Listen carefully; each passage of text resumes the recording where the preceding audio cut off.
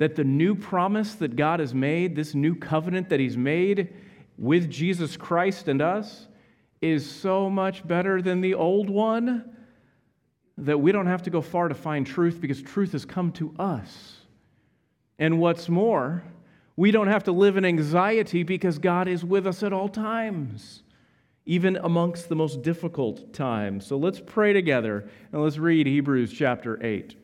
Father God, I pray that the reading of your word, the hearing of your word would be worship to you. But moreover, I pray that when we hear your word today, we would believe it. This I pray in Jesus' name. Amen. Hebrews chapter 8, verse 1. Now, the main point of what is being said is this. We have this kind of high priest who sat down at the right hand of the throne of majesty in the heavens, a minister of the sanctuary and the true tabernacle that was set up by the Lord and not by man. For every high priest is appointed to offer gifts and sacrifices. Therefore, it was necessary for this priest also to have something to offer. Now, if he were on earth, he wouldn't be a priest, since there are those offering the gifts prescribed by the law. These, they serve as a copy and a shadow of heavenly things, as Moses warned when he was about to complete the tabernacle. For God said, "Be careful that you make everything according to the pattern that was shown to you on the mountain." But Jesus has now obtained a superior ministry, and to that degree, he is the mediator of a better covenant, which has been established on better promises. Take a break for a minute here. Talking about navigating, the letter here is called Hebrews because it's specifically written to Hebrews, Jewish believers. People have come to trust Jesus Christ, but who know what it is to be an Israelite, who know what it is to be Jewish and a Hebrew, and who knows the Old Testament system. And now, having lived their life celebrating at the temple as it's been rebuilt, living their life celebrating and following God as best they can according to the Old Covenant, the New Covenant comes along, and they need help knowing how to navigate it and what they're supposed to do and how it all worked together. Was God wrong in giving them the first covenant? He was not. But as the writer says to us here, God was working on purpose. He had a purpose and a plan, and it was all leading to something. So that when you hear about the old covenant and when you hear about the old temple, as it says in verse 5, it was just a pattern. See, the writer here says everything that Moses saw, everything that Moses was doing according to a pattern of something higher. When you go back and read the Old Testament about the tabernacle being built, and then about the temple being built, and about all the sacrifices and the order and the way that they were supposed to be worshiping God, you're supposed to understand that all of it was sort of like one of those children's activities where you have the backlight and a picture and the tracing paper over it, and you're just sort of tracing the drawing and doing exactly what you saw. Perhaps I was talking down to you when I said this was for children, but perhaps this is still you. That's all right. But if you got a tracing table, the backlight, and a nice drawing, and you're just putting your paper over it and drawing what you've seen, the writer of Hebrews says is everything that Moses was doing and bringing the law down and describing how the priests were going to serve God in the temple and describing the sacrifices, all of this was just according to a greater pattern that was already established. And so he quotes it and says, even at the beginning, God said, "Be careful to make everything according to the pattern that was shown on the mountain." What he's suggesting is all of it was good and right, but temporary and secondary to something greater. What exactly is the pattern that it was accorded to? First of all, this: there is a better sanctuary and temple in which Jesus is serving as priest. Verse 2, the minister of the sanctuary in the true tabernacle was not set up by the Lord and not by man, for every high priest is appointed to offer gifts and sacrifices.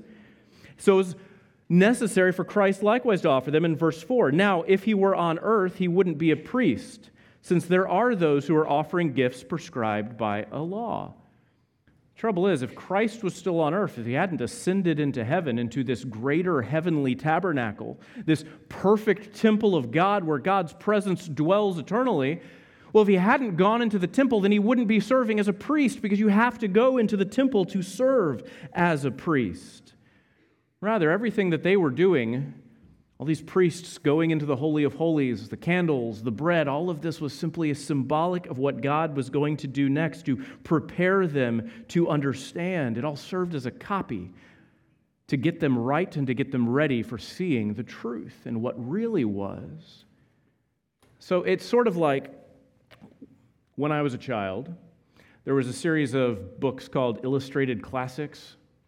And I know this is a little nerdy. I'm just go with me for a moment. But there were the Illustrated Classics. You guys remember these series? They're still republishing them probably for kids. And they're condensed books is what they are. You take all these classic books like a Robinson Crusoe and you put a lot more pictures in it. And each picture has to have like the little pull line, tweet-sized sentence that says, by the way, here's what's happening, for a child in the language much abbreviated and much shortened so that the kid can get it. Children's classics. You guys remember these things? I read a lot of them, all right? I don't care who knows it either. It's like that. We're prepared with the Old Testament system so that when it comes time to receive the greater thing, a greater priest and a greater tabernacle, with a greater sacrifice to offer, what's he say in verse 6? A superior ministry to the degree that the mediator of a better covenant that was established on better promises. It's like reading the Children's Illustrated Classic and then seeing the reality and reading the original. I feel at this point it'd be good to step one step deeper into my generation's version of what was nerdy. You see, I didn't have cable growing up. We just had the PBS, and so I watched a TV series called Wishbone. I'm so happy to hear just a couple. Y'all, it was important to me growing up. It was a dog. The dog's name was Wishbone. And periodically I've thought, I wonder if I could find these on YouTube and show them to my children. I wonder if they hold up. It was a dog, and the dog would reenact all these classic works of literature in a 30-minute TV show, live-action one. And so he would play all the parts and do all of this. It's sort of like watching Wishbone. You get the idea of it. You start to understand what's going on, but you won't really understand unless you actually go and read the original. Likewise, everything that was happening in the Old Testament was happening on purpose and from God. But the purpose of it was to prepare people to understand and see what he was going to do next with Jesus Christ coming. Likewise, if you need more. Not for my generation, though. My kids. My kids are reading a children's Bible, right? There's a lot of really good children's Bibles out there. And children's Bibles are excellent tools because it prepares them for being ready when they go to open honest translation of Scripture. It prepares them for already having the ideas in their mind and knowing the stories a little bit so that they can go read it. So I've got some kids who are reading the children's Bible. Even earlier on, before they were reading, they were looking at the Bible app, which just told you the stories. And then after the children's Bible, there's the Action Bible, and then eventually the NIRV, and then we get them to the CSB, where some of them are today. But they're progressing and learning this. You see, God, in bringing about the Old Testament, the Old Covenant with Moses, he didn't fail with that. The writer of Hebrews here is going to talk about the failures of the Old Covenant, about the deficiencies of the Old Covenant. But the failures and deficiencies of it were not God's failures and deficiencies. God's plan from the very beginning has been perfect all along the way and was always on purpose and was always building up to something. It's true about all of time and space and creation. It's also true about your life and the way God has been preparing you for the things that you need to face now. You, dear friend, can trust in Christ that the covenant he's offered you is better than the old one, and it will prepare you, since he is constantly in the temple offering sacrifices, not once a year. This will prepare you for all that you need. Christ is with us, and Christ is seated on the throne in heaven at the same time, and this is our great joy. Now next, verse 7. The writer of Hebrews says this: if the first covenant had been faultless, there would have been no occasion for a second one.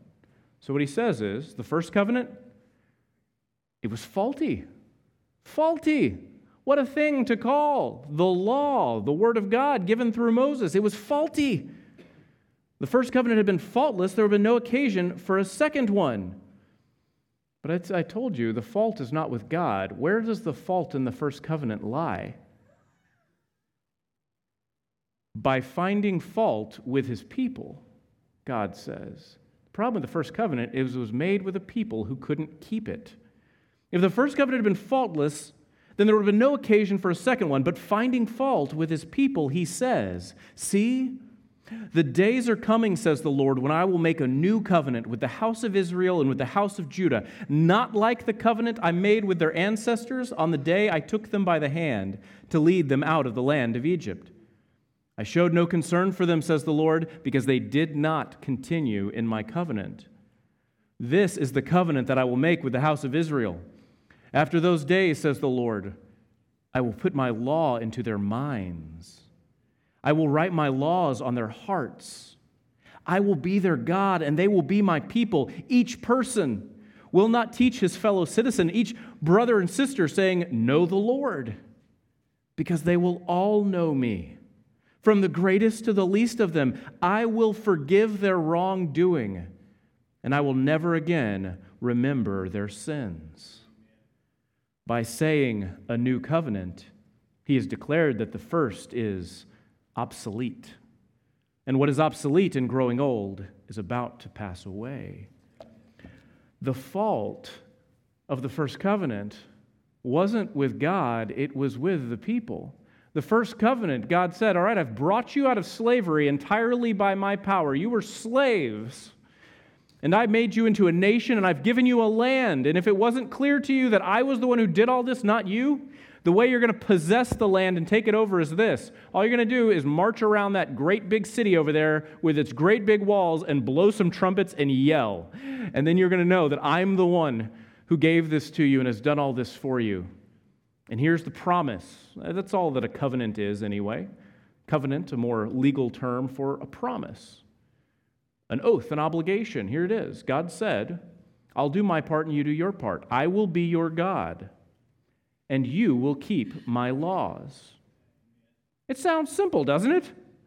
What a sweet deal for the Israelites. This God who is powerful enough to bring them out of Egypt with all kinds of signs and wonders, all of these signs and wonders, each one of them demonstrating how he is better than every god the Egyptians could dream up. Oh, they had a Nile god. Well, the Nile turns to blood. They've got a livestock god. Well, the livestock now has source. Every wonder he's showing, he is a God superior to any god they could make up. He draws them out of Egypt, leads them by a pillar of fire, by a pillar of smoke, feeds them daily with food just falling out of the air, and then brings them in to possess the land. And he says, I've got a deal for you. I'll be your God if you will be my people and keep my laws.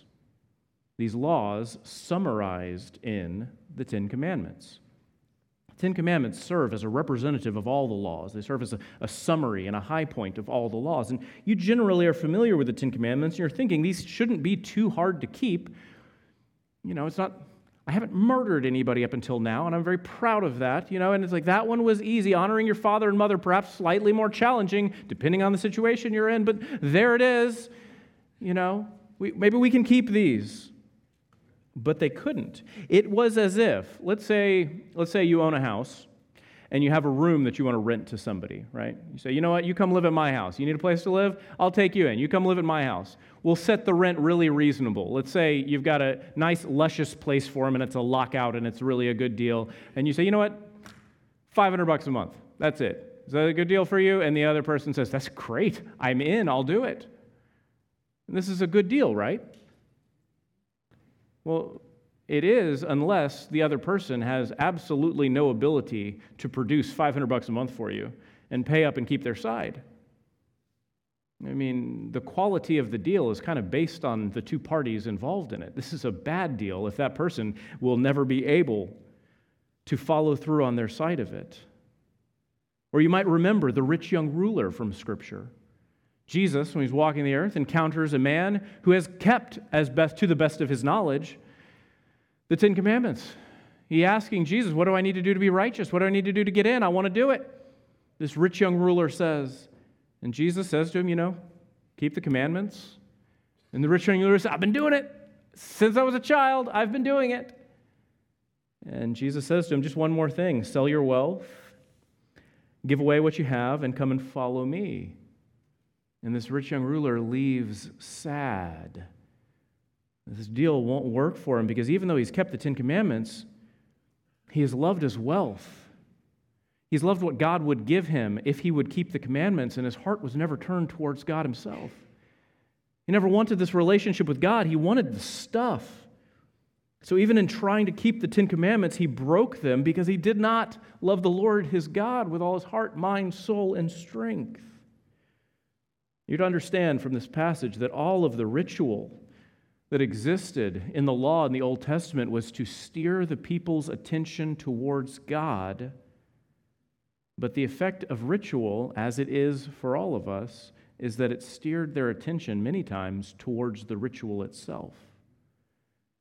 You get excited about doing the ritual rather than about loving the Lord who has given his life for us and entering into a relationship with him. We Baptists are notoriously unritualed. A part of the history of Baptists was throwing out anything that looked rote or that looked repetitive or that looked over and over again. I mean, the early Baptists in the 15th century and then in the 16th century, one of the things that they wanted to throw out, they wanted to throw out everything, was kind of the Baptist way. Priests were wearing these ornate gowns, and they said, not anymore on that stained glass, which we might now say, okay, slow down. Like, it looks really good. Maybe a little stained glass, right? Maybe just a little bit. But they had created all of these practices and symbols and rituals and created them all anew, completely apart from the Old Testament. And their contention was, these early Baptists, all of these things are steering people's attention towards the incense. They're steering people's attention towards the priest's prayer. They're steering people's attention towards the beauty of the architecture. They're steering everyone's attention towards the ceremony of the Eucharist or the repetition of certain prayers in Latin, but they're not steering people's attention towards Christ himself. You're not surprised by this. It's simply the way we are. It's the way they were in the Old Testament. It's the way they were in the New Testament. It's the way they were in the 16th century. It's the way we are today. And so why we Baptists are so sparse about these things. It's become popular to practice liturgical calendars and to do more liturgical things in the Baptist church. You hear more Baptists talking about keeping Lent these days, giving up something for Lent, celebrating Ash Wednesday, and filling out the Holy Week calendar with more events and things. And I understand the impulse. It's to want to use any resource that we can to worship the Lord better. But we must always be careful because we have this propensity to give up the relationship with Christ for the love of the ritual. And it must not be, my friends, not with this priest and with these promises and with this covenant by which we were let in. See, what he's talking about here in verse 10, 11, and 12, this new heart, he says to them is in this current time, in the Old Testament, this covenant that was given, somebody had to teach you how to keep all the laws. Somebody had to teach you all of these things so that you could obey it. But in this new covenant, he says, I will put my laws into their minds and I will write them on their hearts. I will be their God. They will be my people. Each person will not teach his fellow citizen, each his brother or sister saying, know the Lord, because they will all know me. From the greatest to the least of them, I will forgive their wrongdoings and I will never again remember their sins. It's a powerful passage, but you might think as a person who is sitting there right now, listening to somebody teach, how does that relate to what's going on right now? Well, it's not to say that we don't teach each other Scripture, but it's to say we don't have to teach each other to know the Lord, because each person who's put their trust in Christ knows the Lord directly. That's what it's about. When you become a Christian, yeah, we're going to pray for each other and encourage each other and read Scripture to each other. But you don't have to have some other person who's a high authority over you to pray for you at all times and to tell you what Scripture means because you have the Holy Spirit. You have your own relationship with God. Perhaps the best way to say it is this. We can use an illustration from I don't know, the Masters, how about? Let's go thematically for this past week, right? Here we go. Some people are dedicatedly novices at golf, right? No need to raise your hand. Some of you are decidedly mediocre at golf, and I'm with you on this one. I'm not a big fan, but say you are interested in golf, and you like playing golf, and you want to go play golf, and you enjoy playing golf, and you're all right at it, and you're working on your game, and you feel like you're improving because you are. You get better the more you practice something. But let's say you go out to play one day with a phenom. Let's say you go out to play one day with somebody who's just crazy good. Let's say it's somebody much younger than you, too. You ever seen a child, a young Tiger Woods? You go and watch the Masters and see the ages of the guys who are in the top 10 these days. Make us all feel old, including me. Sometimes, I'm always rooting for Tiger now. Any old man who's playing a sport, the oldest guy on the course, that's the one I'm cheering for at this phase in my life. Is you can do it, buddy, because I can do it too. I know I can't. But there's such a difference between the novice and the one who is just preternaturally gifted and phenomenal at it. You know what I mean? And it happens across all sports. So there's two children who want to learn how to play the piano, and one child kind of goes around pecking and figuring things out and following the drills, and some child, for one reason or another, is crazy good at it and just takes to it like a fish in water and loves it. And you can find them at night playing the piano or hiding under their bed with a book to learn these things. You know the difference between somebody who is simply a novice and somebody who is phenomenal. What this passage is saying, that in Christ, no one is more phenomenal at a relationship with Christ than anyone else. We are all brought precisely as near to Him. You don't need the gifted person to draw you closer to Christ. By all means, listen to people who have been Christians longer than you and follow their example. But Christ comes near to you. And if we have put our trust in Christ and He has come near to us and transformed us so that we would know Him on the inside, rather than trying to do external rituals in order to try and change our insides, if He would just change our heart and give us a new spirit, His Spirit, well, then there's nobody who is more professional at having a relationship with God than you. Because you have the Holy Spirit in your life. Pastors, for us, aren't the professional ones, differently skilled perhaps, differently gifted and differently called, but not more professional in knowing God, not more professional in loving God, not more professional in obeying Christ than any other person who also has the Holy Spirit of God. It is by His power that we have been brought together, so that there's no need for anybody else to say to anybody else, hey, you ought to come know the Lord like I do, except that it is a Christian telling a person who's not a Christian this. Because as soon as you become a Christian, you get as close to Christ as anybody else has ever been. He draws you in Himself and makes you His. Chapter 9, let's read a little more. Now, the first covenant also had regulations for ministry and earthly sanctuary, for a tabernacle was set up, and in the first room, which is called the holy place, was a lampstand, the table, and the presentation loaves. There's lamps, there's a table, there's bread. Behind the second curtain was a tent called the Most Holy Place. It had a golden altar of incense, the Ark of the Covenant, covered with gold on all sides, in which a gold jar contained the manna, Aaron's staff that budded, the tablets of the covenant, and the cherubim of glory were above it, the ark overshadowing the mercy seat. It's not possible to speak about all these things in detail right now, is what Scripture says. But with these things prepared like this, the priests entered the first room repeatedly, performing their ministry, but the high priest alone enters the second room, and he does it only once a year and never without blood, which he offers for himself and for the sins of the people it committed in ignorance.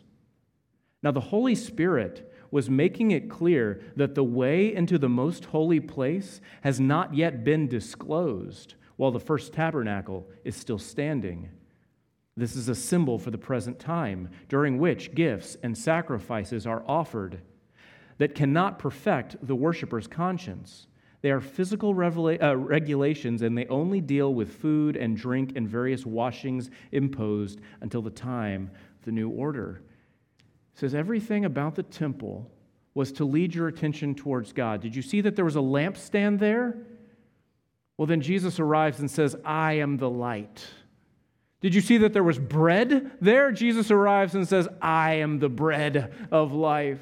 It was all meant to point towards Christ. And even as in the Holy of Holies, the little center temple room where the presence of God had come down into, the only thing anyone could do is the high priest, the head honcho, only once a year could go into there, and he had to be in there after a long ceremony. You can read about it in Leviticus 13, a long ceremony of purification and rituals and with blood, and they would even tie a rope to his ankle on account of the fact that if he went in there and died in the presence of God, they could just pull him back out without anybody else having to go in there, because this was the presence of God. And what he's saying here, verse 8, is the Holy Spirit is making it clear that clearly you understand if that's the ritual required to enter in the presence of God, then the Holy Spirit is making it clear that the way into the most holy place had not yet been disclosed.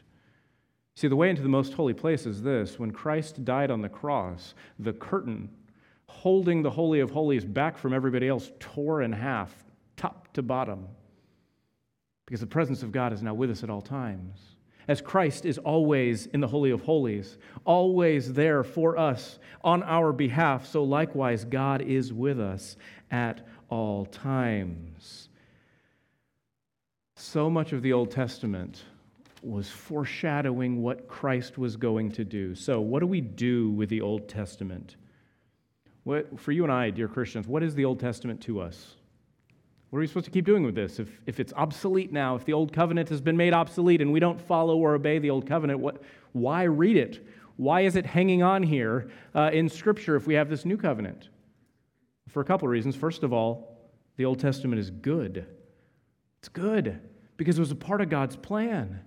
If you want to know God at all and His plan, then you'll have to go back and read the history of it and to know how God has been faithful and gracious the whole time. The Old Testament is this powerful revelation for us of the very character of God. The covenants changed, but He didn't change at all. He never has. So if you want to know about who He is and how patient He is and how kind He is, then you need to go read the Old Testament. What do we do with the Old Testament? Well, it was deficient. Not because it's not the perfect Word of God, but it was deficient because it made obligations upon the people that they couldn't keep, the Israelites or us. But it does signify the new. That is to say, you're not going to understand the New Testament fully and completely unless you also go back and read the Old Testament. You can, by all means, if you're a new Christian, start in the New Testament. But you're not going to understand it fully and completely unless you go back and read the Old as well.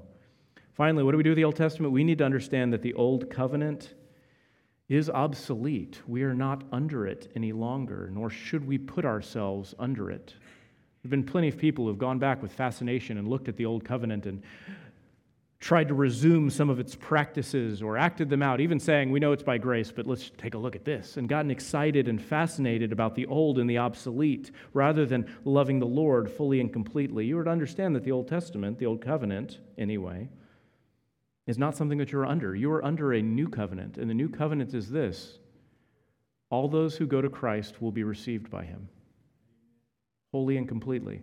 You talked about the illustration of a house. You got a house, and you're willing to let somebody come into your house, but for a fee, and you think it's reasonable, but they can't pay it. This is very similar to what Christ has offered to us. He has invited us into His house, into His very family. There's no rent to pay because there's nothing we can offer. It has all been paid on our behalf, but He is today even offering to bring you into His house, into His family, into His very presence all the days of your life and on into eternity. Finally today, how do we live? What should we do because of this? First of all, as we've said, don't set aside the Old Testament. Just read it in light of the New Testament. Don't set aside the Old Testament. Soon we're going to be preaching through sections of the Old Testament. Set aside the Old Testament. Just read it properly in light of the New Testament. Second, don't practice the Old Testament. There have been plenty, as I said, who've gotten excited about phylacteries and shofar horns and things like this, and I don't think this is particularly healthy or productive. If I thought it was healthy and productive, we would do it too. But we do what we do on purpose, and the purpose is that what you need to know Christ is the Holy Spirit working on you now and the Word of God heard by you. This is what can change your life and nothing else. The Word of God and the Holy Spirit. And so I offer you nothing else today but the Word and the Spirit so that you can believe and know that you have everything you need to be made right with God because He's done it. Don't set aside the Old Testament, but don't practice the Old Testament either. Third, what do we need to do today? Well, in an age of anxiety, as all ages can be, in an age of anxiety, trust Christ. Simply trust Christ. Suffering is a powerful force that is in all of our lives at some point. Some more than others, and it's never quite explained. But it's also equally powerful to see. Some people talk about how suffering leads them away from trusting God. There's some people who will say, oh, all the suffering children, I couldn't possibly believe in this God. But you hear about this sort of thing, but the greater phenomena by far is the amount of people who endure suffering and it makes them closer to God. Suffering is this powerful dividing line that some people will harden their hearts and others will open them and find an even greater love and appreciation and knowledge and presence of Christ in their life through great suffering. Let us not pray that God would put it into our lives. Let us pray that God would keep it very far away from our lives. But when it does arrive, and if it does, don't waste your suffering by falling away from Him, but draw all the nearer to Christ in all seasons. So how do we live? Let us practice the New Testament. We're not practicing the Old Testament, we're practicing the New Testament. Today, we take the Lord's Supper. It's a great time to talk about the Old Testament and all the rituals, because here's our New Testament ritual that we're taking today. Today, we take the Lord's Supper. We have it prepackaged for you, and you should already have one, and Trevor even announced it for you. Today, we take the Lord's Supper, but this is different. The Lord's Supper is not a ritual like the Old Testament rituals. Rather, the Lord's Supper, see, the Old Testament rituals, they were to help you to believe in something that was going to happen in the future. But you see, taking the Lord's Supper, this is a memorial. It's our declaration of faith in something that's already happened. And this makes all the difference in the world. Because if it's already happened, then there's nothing to be added to it. So we don't believe that in taking it today, it gives us somehow more grace or makes us closer to God, because all of the grace has been given and all of the nearness has been given. This is a memorial, and it's a reminder of what God has already done even before we were born for us. And so as we take the Lord's Supper, we take it in a somber way, in a serious way, but we take it with great joy, because it's a declaration that our sins are forgiven. Yes, we remember the great cost that was paid for our sins, but we remember all the more that Christ did it willingly for us. He doesn't want to leave us feeling guilty today, but wants to draw us into His presence and give us His peace and His joy. It's critically different. Finally, perhaps for us, in taking the Lord's Supper, the symbol is less important than the truth. So what's more important than the taking today is the self-examination that goes along with it. Dear friends, examine your heart now. Are you really hungry for the presence of God in your life?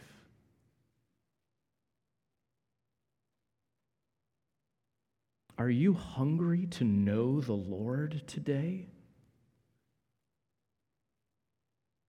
Friends, is there sin in your life that you need to turn away from?